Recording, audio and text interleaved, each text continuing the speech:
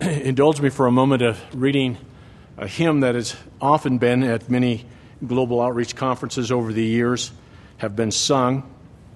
And it's entitled, "We Have a Story to Tell to the Nations." We have a story to tell to the nations that shall turn their hearts to the right.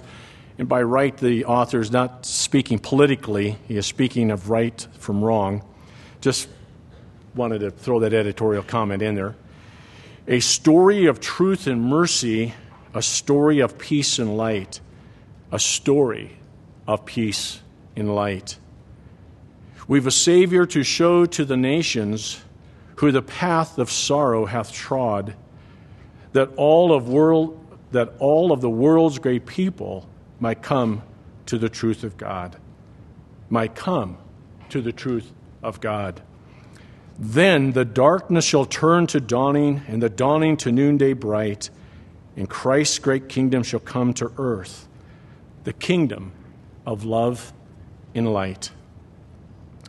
Beloved, we have a story to tell to the nations, but this song, unfortunately, doesn't tell us the whole story, and because it fails to do so, we are left to think that we know what blanks to fill in, what words or concepts or ideas or truths to share. However, I'm convinced that many of us do not, and what's more, I'm convinced that many, not all, but many, even in the global outreach work, do not as well. Several weeks ago, I had the privilege of sitting in on some seminars by David and Paul Watson, who minister in the 1040 window, and many of you would know what I mean by when I use that term. And one of the things that they have found over their years of ministry, and as they were sharing with us, mostly as Americans here in the U.S., about church growth and about planting churches, if you will, is that the people who want to come to your church are. Those who want to come to your church are coming. And what, unfortunately, many churches have tried to do is to get people to do something they really don't want to do, and that is to come to your church. Because if they did, they would be here. But the fact of the matter is most do not want to be. Most do not see the need to be. What they need to hear is the message that will change their life, and that message that changes their life will compel them then, by virtue of that, to find fellowship with like-minded believers. As they went on to talk about the 1040 window and the people groups and the major religions in those areas, they reminded us of a fact, and it's a fact that I held, and they really pulled a bunch of pieces of the puzzle together for me, and that is this, is that most folks in many places don't mind talking about God. Many of them have a concept of God. In fact, in some cases, they may even have a higher view of God than most people in our own society have. So the problem isn't God. The problem is what we've exported too often, while they're down the block across this country or across the world, is we've exported American Christianity. We've exported a cultural Christianity as opposed to the true gospel of Jesus Christ. And because they see, in many cases, a nationalistic Christianity as opposed to a biblical Christianity, they reject it outright. Beloved, we have a story to tell to the nation. We have good news. Not good news that you can become an American, not good news that you can be in a Baptist or a Presbyterian or a Catholic or a Lutheran or a Methodist or a Bible church or some conglomeration of all of those together, but good news that you can know the God of the universe, that you can have a personal relationship with Him and know that your shame and your guilt and your fear have been dealt with through the cross of Jesus Christ. As J.I. Packer said, what was this good news that Paul preached? It was the news about Jesus of Nazareth. It was the news of the incarnation, the atonement, and the kingdom, or as one put it, the cradle, the cross, and the crown. The story we are to tell to the nations simply is a message of Christ crucified, a message of man's sin. And when we say man's sin, we mean mankind, men and women, boys and girls, young and old, black and red and yellow and white, and of all languages and of all ethnicities. And that God's grace is a message of human guilt and divine forgiveness, is a message of new birth and new life through the gift of the Holy Spirit. And so to help try to make this memorable or easier to remember, there's really just 4 points to the message this morning, and those are what comprise your outline for you. And the first thing we need to keep in mind as we share this story, that it is a story about God. And again, most people anywhere in the world, anthropologists have demonstrated it, they will admit every culture has a concept of God. But the question is, what God are we speaking of? And we have a couple of passages I want us to look at this morning. First is Acts 13 and then Acts 17. And you can turn there if you want, because I'm only going to hit parts of these passages. But what these do is they present God as creator.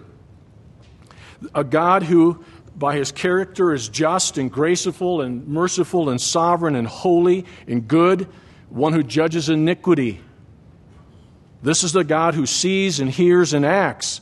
He can't be fully fathomed, but he can be known as he reveals himself, as he says in Deuteronomy 29:29.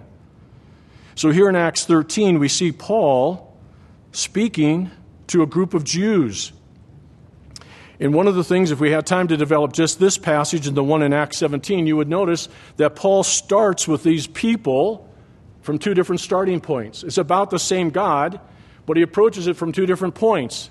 And obviously he does this with the Jews. He doesn't start with Genesis and present a creator, because in this day and age, in this time, being people of the book, the Older Testament, they would have understood this creator that he's speaking of. And so Paul, what he does is he deals with their history. He deals with Abraham and Isaac and Jacob. And he gives them, if you will, a primer or a reintroduction of the history of their own people to demonstrate that, in fact, Jesus is the fulfillment of the promise made to Abraham in Genesis 12, that in his seed, all the nations, not political entities, but the ethnos, the Gentiles. So Jew and Gentile would be blessed in Abraham. And he seeks to demonstrate from the Old Testament Scripture that Jesus is the long-awaited Messiah. And in fact is declared by his death, by his resurrection, that he is in fact the Son of God. So we move over into chapter 17, and Paul is going to talk with a group of Greeks there on Mars Hill in Athens. And his logical starting point with them, and I would invite you to turn there because we are actually going to look at that passage. Paul approached them and he says, I see that you are a religious people. You have temples and altars everywhere. And I notice you have an altar to the unknown God. That's the one I want to explain to you. I want to explain this God to you. This is the one whom we worship. In him I will proclaim. And notice in verse 24 of Acts 17, he says, God, who made the world and everything in it, since he is Lord of heaven and earth, does not dwell in temples made with hands. Nor is he worshipped with men's hands as though he needed anything, since he gives to all life and breath and all things. And he is made from one blood, speaking of Adam and Eve here, has made from one blood every nation of men to dwell on the face of the earth, and has determined their preappointed times and the boundaries of their habitation, so that they should seek the Lord in the hope that they may grope for him and find him, though he's not far off from each one of us. Why? For in him we live and move and have our being, as also some of your own poets have said. for we are also his offspring. Therefore, since we are the offspring of God, we ought not to think that the divine nature is like gold or silver or stone, something shaped by art in man's devising. Truly, these times of stone and gold and silver and temples, these times of ignorance God overlooked. But now commands all men and women everywhere to repent, because he has appointed a day on which he will judge the world in righteousness by the man whom he ordained. And he has given assurance of this to us all by raising him from the dead. So with the Greeks and with those who have a multitude of gods, Paul started at the beginning so it would make sense. What God are we talking about? Which God are you referring to? And he says, this unknown God that you're just trying to cover your bases, let me explain to him. This God is the one and only true God. He is creator, he is redeemer, and he is judge. And he's appointed a day, and he's appointed a man. And we know he has, Paul says, because he died and he raised him from the grave so that repentance and the forgiveness of sins might be preached to all people, that all would know that this God loved them so much that he gave someone to take their place to pay for their penalty. And as you note here, and when they heard this resurrection of the dead, some mocked, and others said, we will hear you again on this matter. And there were those who believed, some who believed. This God is both immanent, Paul says, and he is transcendent. He is transcendent in the sense that you cannot fully comprehend him. But unlike some who teach that you cannot know God, Paul, both in the Old Testament and the New Testament, the writers of Scripture indicate God says he can be known as he reveals himself. So this God who we cannot comprehend, we don't know how when he spoke, he just created the world, it came into existence, the one who does miracles, the one who raises kings and lowers kings, this God can be known. He wants us to know him. And he's appointed a day to do that. And so as Will Metzger has said, the gospel starts by teaching us that we as creatures are absolutely dependent on God and that he as creator has absolute claim on us. How unlike some tracts would say, God loves you and has a wonderful plan for your life. Have you ever thought of sharing with somebody, something, God is creator, you are a creature, he created you, you owe him your allegiance. That probably would create just a little bit of static with the person you're talking to. But beloved, that is the truth. He is the creator, and we are creatures. And because he created, we owe him our allegiance.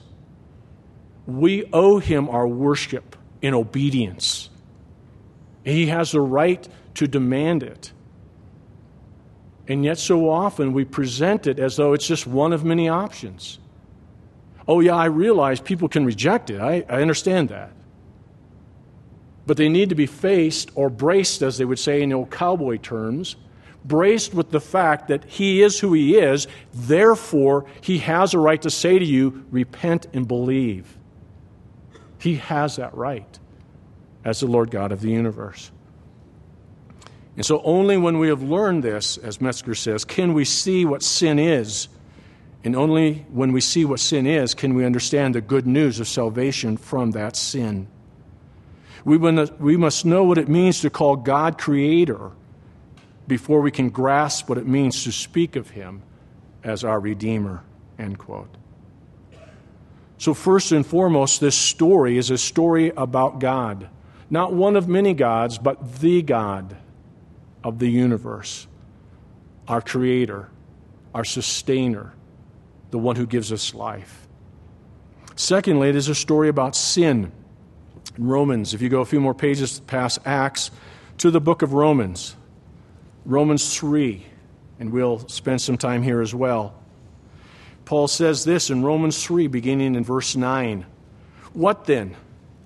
What then? Having talked to the Jews, to the moralists in their group, and showing how that even a Gentile who doesn't have the law, but when he does the things of the law, really has a law unto themselves. And you who have the covenants, but you don't obey them, what profit is that to you? So he sums it all up here in verse 9. What then? Are we better than they? Not at all. We have previously charged both Jews and Greeks. In this case, for those of you who may be uninitiated, that is also a broader statement to refer to all Gentiles. Jews and Gentiles, and remember, anyone who is not a Jew is a Gentile. Okay, that may come as news to somebody here, but if you're not a Jew, you're a Gentile. There's only two groups of people in the world, Jews and Gentiles. That's it. Okay? Now, in the Gentiles, there's a lot of different people groups, a lot of different colors. I understand that. But there are really only two people in God's eyes, Jews and Gentiles. And so here we are. They are all under sin. As it is written, there is none righteous, no, not one. There is none who understands. There is none who seeks after God. They have all gone out of their way. They have together become unprofitable. There is none who does good, no, not one. Their throat is an open tomb, a grave. With their tongues they have practiced deceit. The poison of asp is under their lips, whose mouth is full of cursing and bitterness. Their feet are swift to shed blood. Destruction and misery are in their ways, and the way of peace they've not known. There's no fear of God before their eyes. And so just so we don't miss this, over in chapter 3, verse 23, he says this, for all have sinned and fall short of the glory of God. Our nature is revealed. We are not inherently good. We are depraved. We are not as bad as we can be. Okay? In a room this size, this many people, on a scale of 1 to 300, somebody might be at 300 and somebody might be at 1, but the point he's making is all of us are sinners. That's his point. We can't escape it. We're not as bad as we can be, but we're as bad off as we can be. And beloved, as many of you know, and it might even be to some of you here, that is not popular. And it's not universally believed either. We are, as R.C. Sproul likes to say, cosmic rebels against a holy, righteous God. But it's not enough just to tell people that they are sinners or to show them that they are. They must be, and there should be a conviction of sin. And that begins with understanding that we are separated from this holy, righteous Creator God. Isaiah 59:2 says, your sin has separated you from your God, and your iniquities has hidden His face from you. We are separated because of sin. And you know, and I know, especially as we live in this place where there's so much wonderful recreation, that people are looking for something. Something is missing in their life. And it might be pleasure. It might be work. It might be play. It might be wealth. It might be power. It might be education. There are those who are looking for freedom from sin and shame and guilt and fear. They are looking and they know they need something. And I'm here to tell you or remind you, it comes from the fact that we are separated from God. That is why Augustine said 1,700 years ago, our soul is restless till it finds its rest in Thee, O Lord. We will always look, we'll always eat more, we'll always drink more, we'll always want more money, whatever it might be, to fill the void that can only be filled by this God. And they need to be able to see that. It is because they are separated from Him. And here, unfortunately, is where we often fail in telling the story. We too often depict people as needing, and Christ as supplying that need or meeting that need. We see our sin as shortcomings or foibles or failures instead of what it is, rebellion against a holy God. We present God or Jesus as the one who meets our felt needs and our wants. Are you sad? Jesus will make you happy. Do you want peace? Jesus will give you peace. Feeling like a failure? Do you need a friend? Can't figure things out? You can't understand life? Then turn to Jesus. He will be your friend. He will make you happy. He will meet your needs. He will take care of your sin. Beloved, the reason this seems to work and sounds good is to a degree it is true that Jesus is a friend of sinners. Luke 19:10, I've come to seek and to save that which is lost. He said that at the house of Zacchaeus, a noted and infamous tax collector. He does bring peace and joy. John 10:10, he said, I came that they might have life and might have it abundantly. That is full and purposeful and meaningful. So that is true.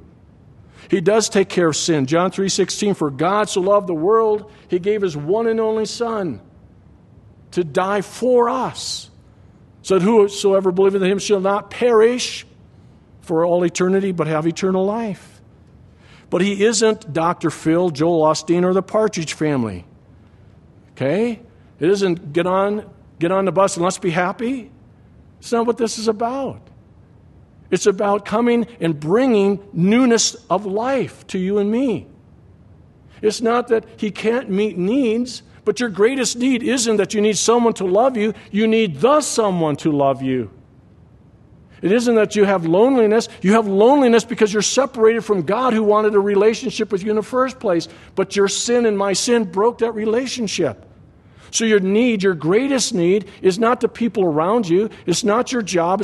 It's not pleasure.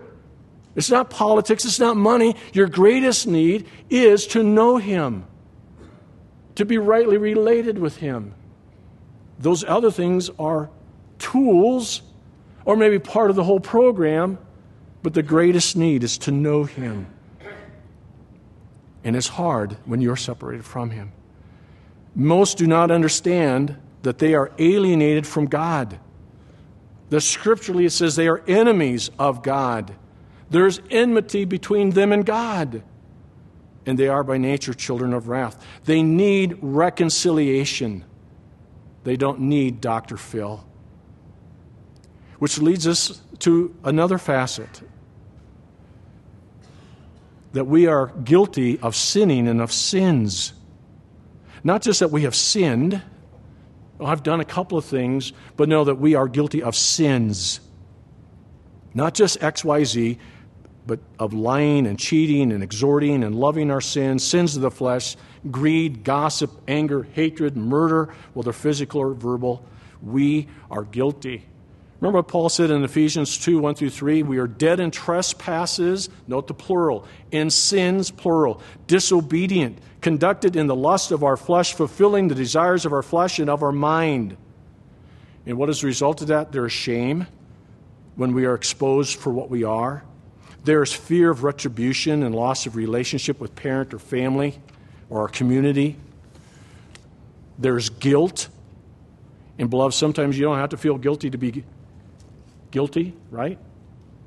I mean, if you go down, you come up to the traffic light out here on 19th, and you're going to turn right, and the light's red, you still have to stop, right?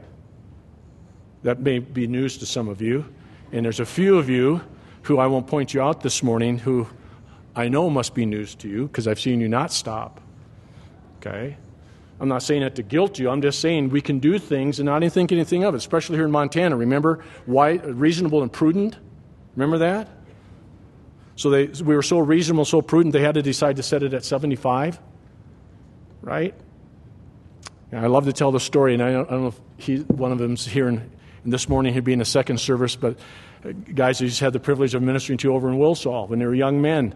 Their dream was they're going to graduate from high school, they're going to buy a Lamborghini, and they're going to go on a cross-country road trip. And that's when the speed limit was still 55. Some of us can still remember that. Some of you are too young to remember those days. And I said, guys, do you see any problem with buying a Lamborghini? And they said, no. And I said, well, tell me about your car. Well, yeah, he goes so fast, and he does this and it does that. And I said, so you're going to drive at 55? Oh, Pastor Dave, oh, no, you can't. That's a high-performance car. You got to drive that thing, 80, 90 miles an hour, because that's when it really purrs. I said, so let me see if I understand this correctly. You guys are going to buy a car, take it cross-country, a car that you're going to have to break the speed limit laws in all 50 states in order to really drive it at its maximum performance. Yeah. Do you see any problem with that? It finally took a few minutes, because again, they were teenage boys, right? Teenage young men. And they finally said, oh, yeah. They said, yeah. You buy your Lamborghini. Have fun, okay? But so often, we do things, and we don't feel guilty. Oh, I should feel guilty. When we find out, that's wrong.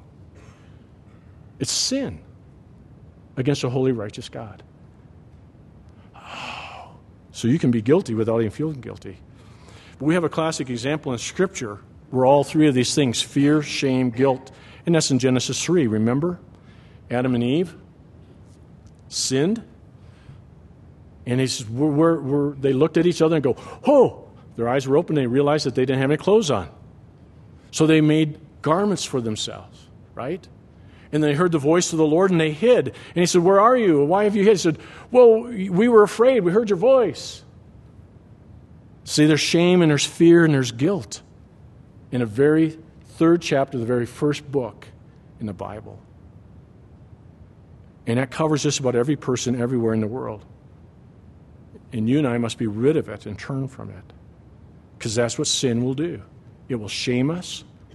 It will make us feel guilty, and it should, and it will create fear in our heart.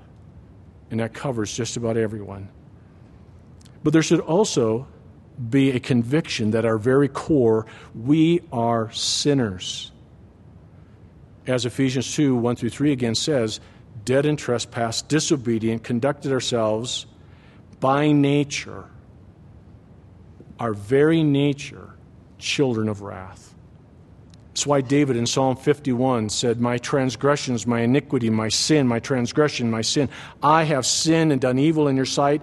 I was born a sinner. Purge me, wash me, that I might be cleansed. And beloved, in this day and age, as you know, many people don't like to hear that. So you need to just try the Ray Comfort.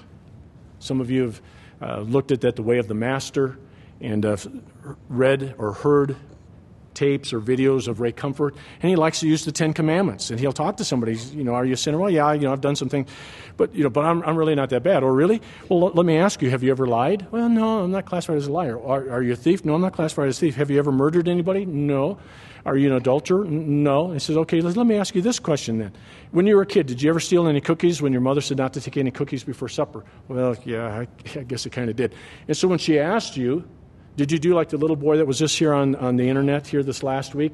Johnny, did you eat those sprinkles? I don't know how many of you saw that. He's got sprinkles all over his face. Nope, Ma, that was me. And she comes over and half the jar of the sprinkles are gone. Are you sure? There's sprinkles on the counter, sprinkles on the floor. No, no, it wasn't me.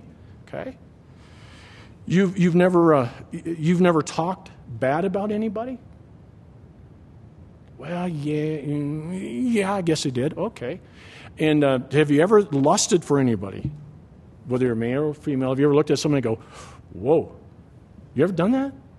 Well, yeah, I guess I have. So he said, let me see if I get this right. You're a lying, thieving, murdering adulterer, but you've never broken any of the commandments. See, beloved, it gets right to the heart of it. We might look at it and we say, this guy who's in the paper, who murdered 10 people, now he's bad.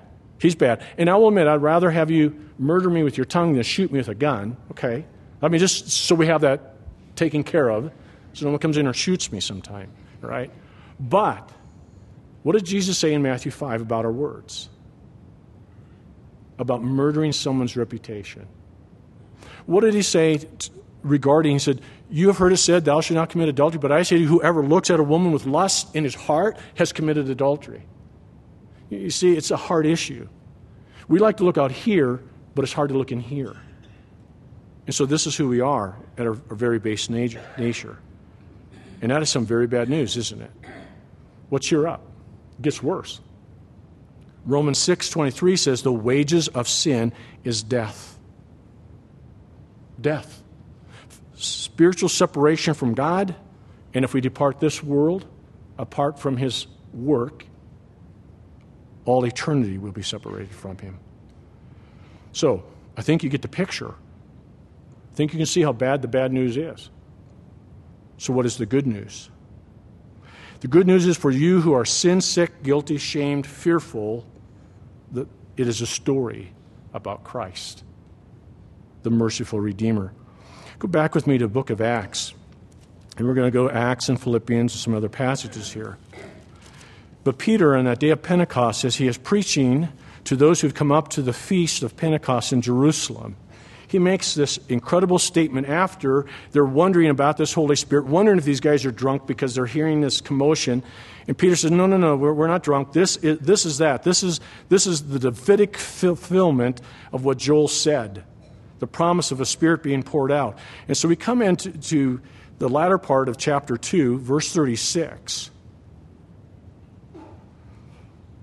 And he says this, therefore, let all the house of Israel know assuredly that God has made this Jesus whom you crucified, both Lord and Christ.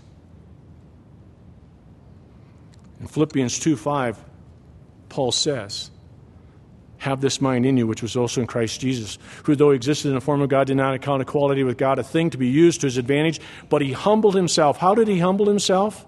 He humbled himself by becoming a man, taking on the limitations of a man, being hungry and thirsty and crying, and he became obedient to the point of death, even death on a cross, a shameful death, a death that would mark him as one being shamed, accursed of God, but not because he had sinned, but because we had sinned and we owed a debt we couldn't pay, so he paid a debt for us and frees us from that sin and that shame and that guilt and that fear. This one is the incarnate, the Lamb of God, who takes away the sin of the world, John 1:29. This is the Son of Man who came to seek and save that which is lost.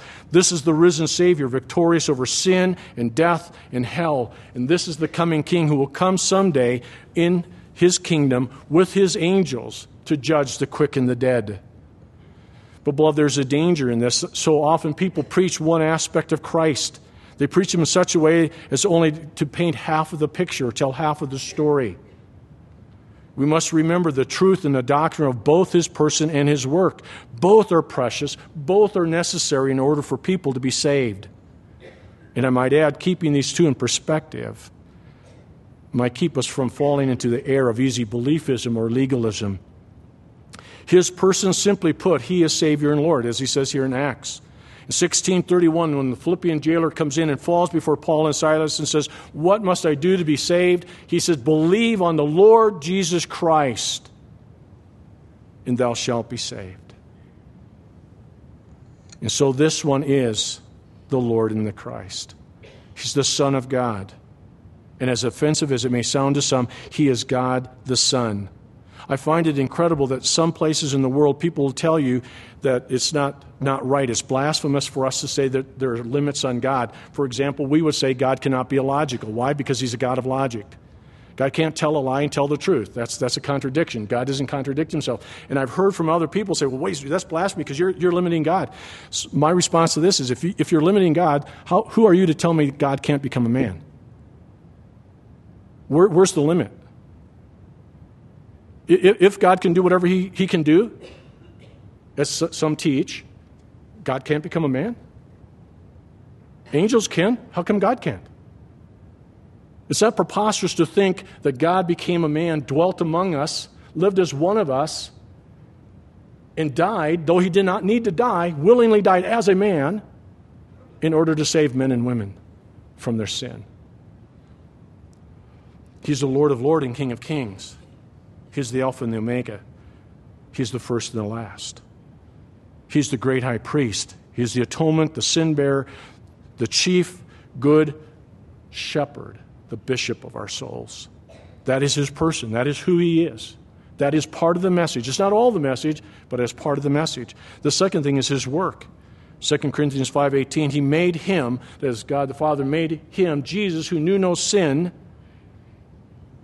to become sin for us, that we might become the righteousness of God. That's why he says in Romans 6:23, the second part of the verse, while the wages of sin is death, but the free gift of God is eternal life in Christ Jesus our Lord. Not in this, not in this, not in this, not in keeping the Ten Commandments, not in keeping in Jesus Christ. That's why Paul could say in Romans 5:1, therefore, having been justified by faith, we have peace with God through our Lord Jesus Christ. And over in 8:1, when he can say, there is now no condemnation for those who are in Christ. Not those who are American, not those who are Canadian, not those who are from the West. Those, whoever they may be, who are in Christ. No condemnation because of what he has done. Jesus knows no racial boundaries. He knows no ethnic boundaries. He knows no political boundaries or financial boundaries. The sinner who repents, turns from their sin to Christ, will be known by him. And there will no longer be condemnation. That's why Paul could tell us in Ephesians 2:5-9, he, that is God, made us alive in Christ by grace through faith alone. Or in Galatians 4:4-5, at the right time, God, God sent forth his Son, born of a woman, born under the law, in order to redeem those who were under the law. And he has sent in our hearts the Spirit. Or John 19, when he says, it is finished, to tell us it is paid in full, and it is still paid in full to this day. Or Colossians 1:13-14, where it says, God transformed us from the kingdom of darkness into the kingdom of his Son, whom he loved. And then he tells us in chapter 2, verses 13 and 14, he took all the requirements of the law of sin and he nailed them, having nailed them, and they are still nailed to, don't forget the perfect tense there, nailed to the cross. He has written an X through it, is dealt with once and for all. So the person and the work of Christ cannot be separated. If you cannot receive him as Lord, how can you understand him as Savior? And he is not a Lord that just lays down a list. He is a Lord that says, come to him in faith. Come to him in humility. Turn from your sin and turn to him. And that leads us to our final point. It is a story that calls for decision. Luke 17:30. Repent. John 6:29, Jesus said, when he was asked, what work do we do to do the works of God? He said, this is God's work. Believe on him whom he sent. That's it. That's the main work. Believe on me. Acts 10:43, Cornelius and his household. Revelation 22:17, John 3:16, whosoever believes. It's not faith or repentance, it's both. Faith isn't just intellectual assent. It's also an issue of emotion and will. Faith is essentially the casting and resting of oneself and one's confidence on the promise of mercy which Christ has given to sinners and on the Christ who gave those promises. Years ago, John Patton, when he was in the New Hebrides Islands, translating Scripture, was trying to find the word to translate for faith. The language of the people did not have a word for faith. And one day his helper came in and he sat down in a chair and said, it is good to rest all my being in this chair. That's the translation of the word. And a light went on in Patton's head. That's the word. Because it depicts truthfully and faithfully what the word faith means. It is arresting my entirety in Christ. That's what it is. I trust in him alone. I give him myself. I fall into him, and he catches me. Like the chair, he holds me up. That is true trust and faith. And there's repentance. As Packer would say, repentance is more than just sorrow for the past. Repentance is a change of mind and heart, a new life of denying self and serving the Savior as King in self's place. Or in the words of Dr. Earl Rodmacher, repentance is a change of mind that results in a change of behavior. Or consider Martin Luther, the first theses in the 95 Theses, as it is said historically, that he nailed to the door in Wittenberg. The very first thesis says this: when our Lord and Master Jesus Christ said, repent, He called for the entire life of believers to be one of repentance. And beloved, that's what it is. That's what it is. Preaching the gospel means inviting sinners to come to Jesus Christ, the living Savior, who by virtue of his atoning death is able to forgive and save all those who put their trust, rest their weight in him. What has to be said about the cross when preaching the gospel is simply that Christ's death is the ground on which Christ's forgiveness is given. Beloved, in this day and age, we have, especially in the West, especially this part of the West, not the American West, but America as a representative of the West. We have been preoccupied with how to grow churches and fill pews without offending anyone or clearly defining who we are and what we believe. We've taken this other gospel and then we've tried to export it overseas, and then we wonder why it isn't working and why people hate us and they hate the message. It's because we've not given the clear message. It's my contention, and it's time we stop exporting Christian culture and American Christianity and take the story, the true story of Jesus and his love to the nations. That story doesn't need Hollywood. It doesn't need lights and loud music. It doesn't need slick promotion. Beloved, it simply needs to be told and lived out. And guess what? Many will still hate us, and many will still hate that message, but there will be some who will hear and who will count it gain, even if they lose their family, this world, and lose their life. It will be something worth dying for, because they're not dying for us. They're not dying for our politics. They're not dying for our worship style. They are dying for Jesus Christ and Christ alone. We have a story to tell to the nations. My questions to you this morning as we close are simply this. Do you know the story? Do you know it? Not just think you. Do you know the story? That it's about our Creator God. It's about the fact that we don't just sin, we are sinners at heart. That there is an answer to that, and that answer is Jesus Christ and Christ alone.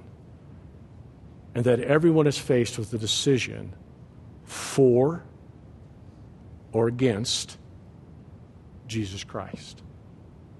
That is our message to take to the nation. Can you tell it? Can you tell it to your neighbor, your coworker, your classmate? Can you tell it across the state, across the globe? Are you willing to go and tell it? Because that's really all we have to offer, is that message in a life that backs it up. That's what missions, that's what global outreach is all about. That story. In a life that's been changed by that story. Father, we come this morning and there are so many competing voices for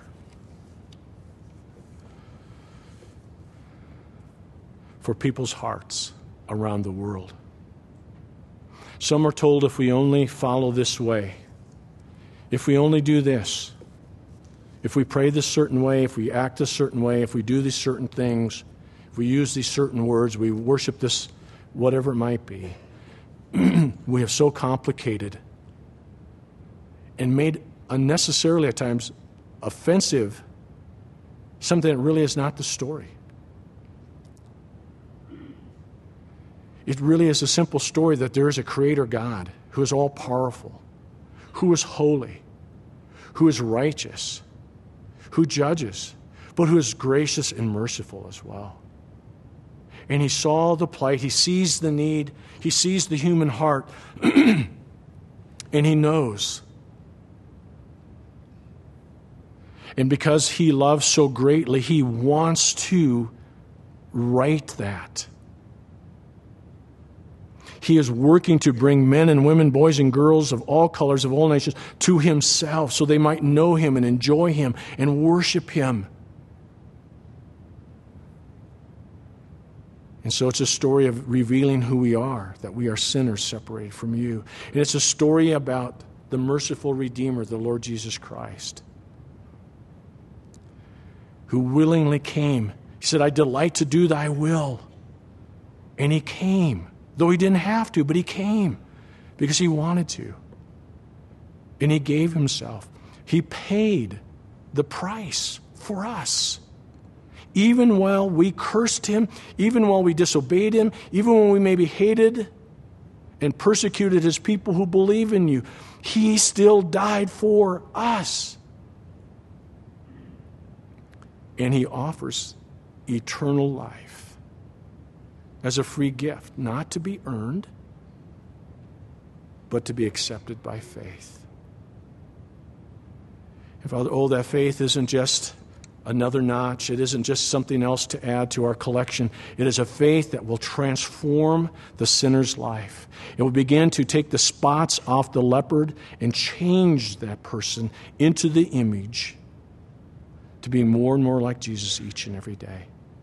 Father, help us to understand the message better, to live the message better, and then to share that message better with our family and friends, our coworkers, our neighbors, and around the world, so that truly, as we see in Revelation, will be fulfilled, people from every tribe, tongue, and nation bowing before you in worship. May it be, as we pray in Jesus' name. Amen.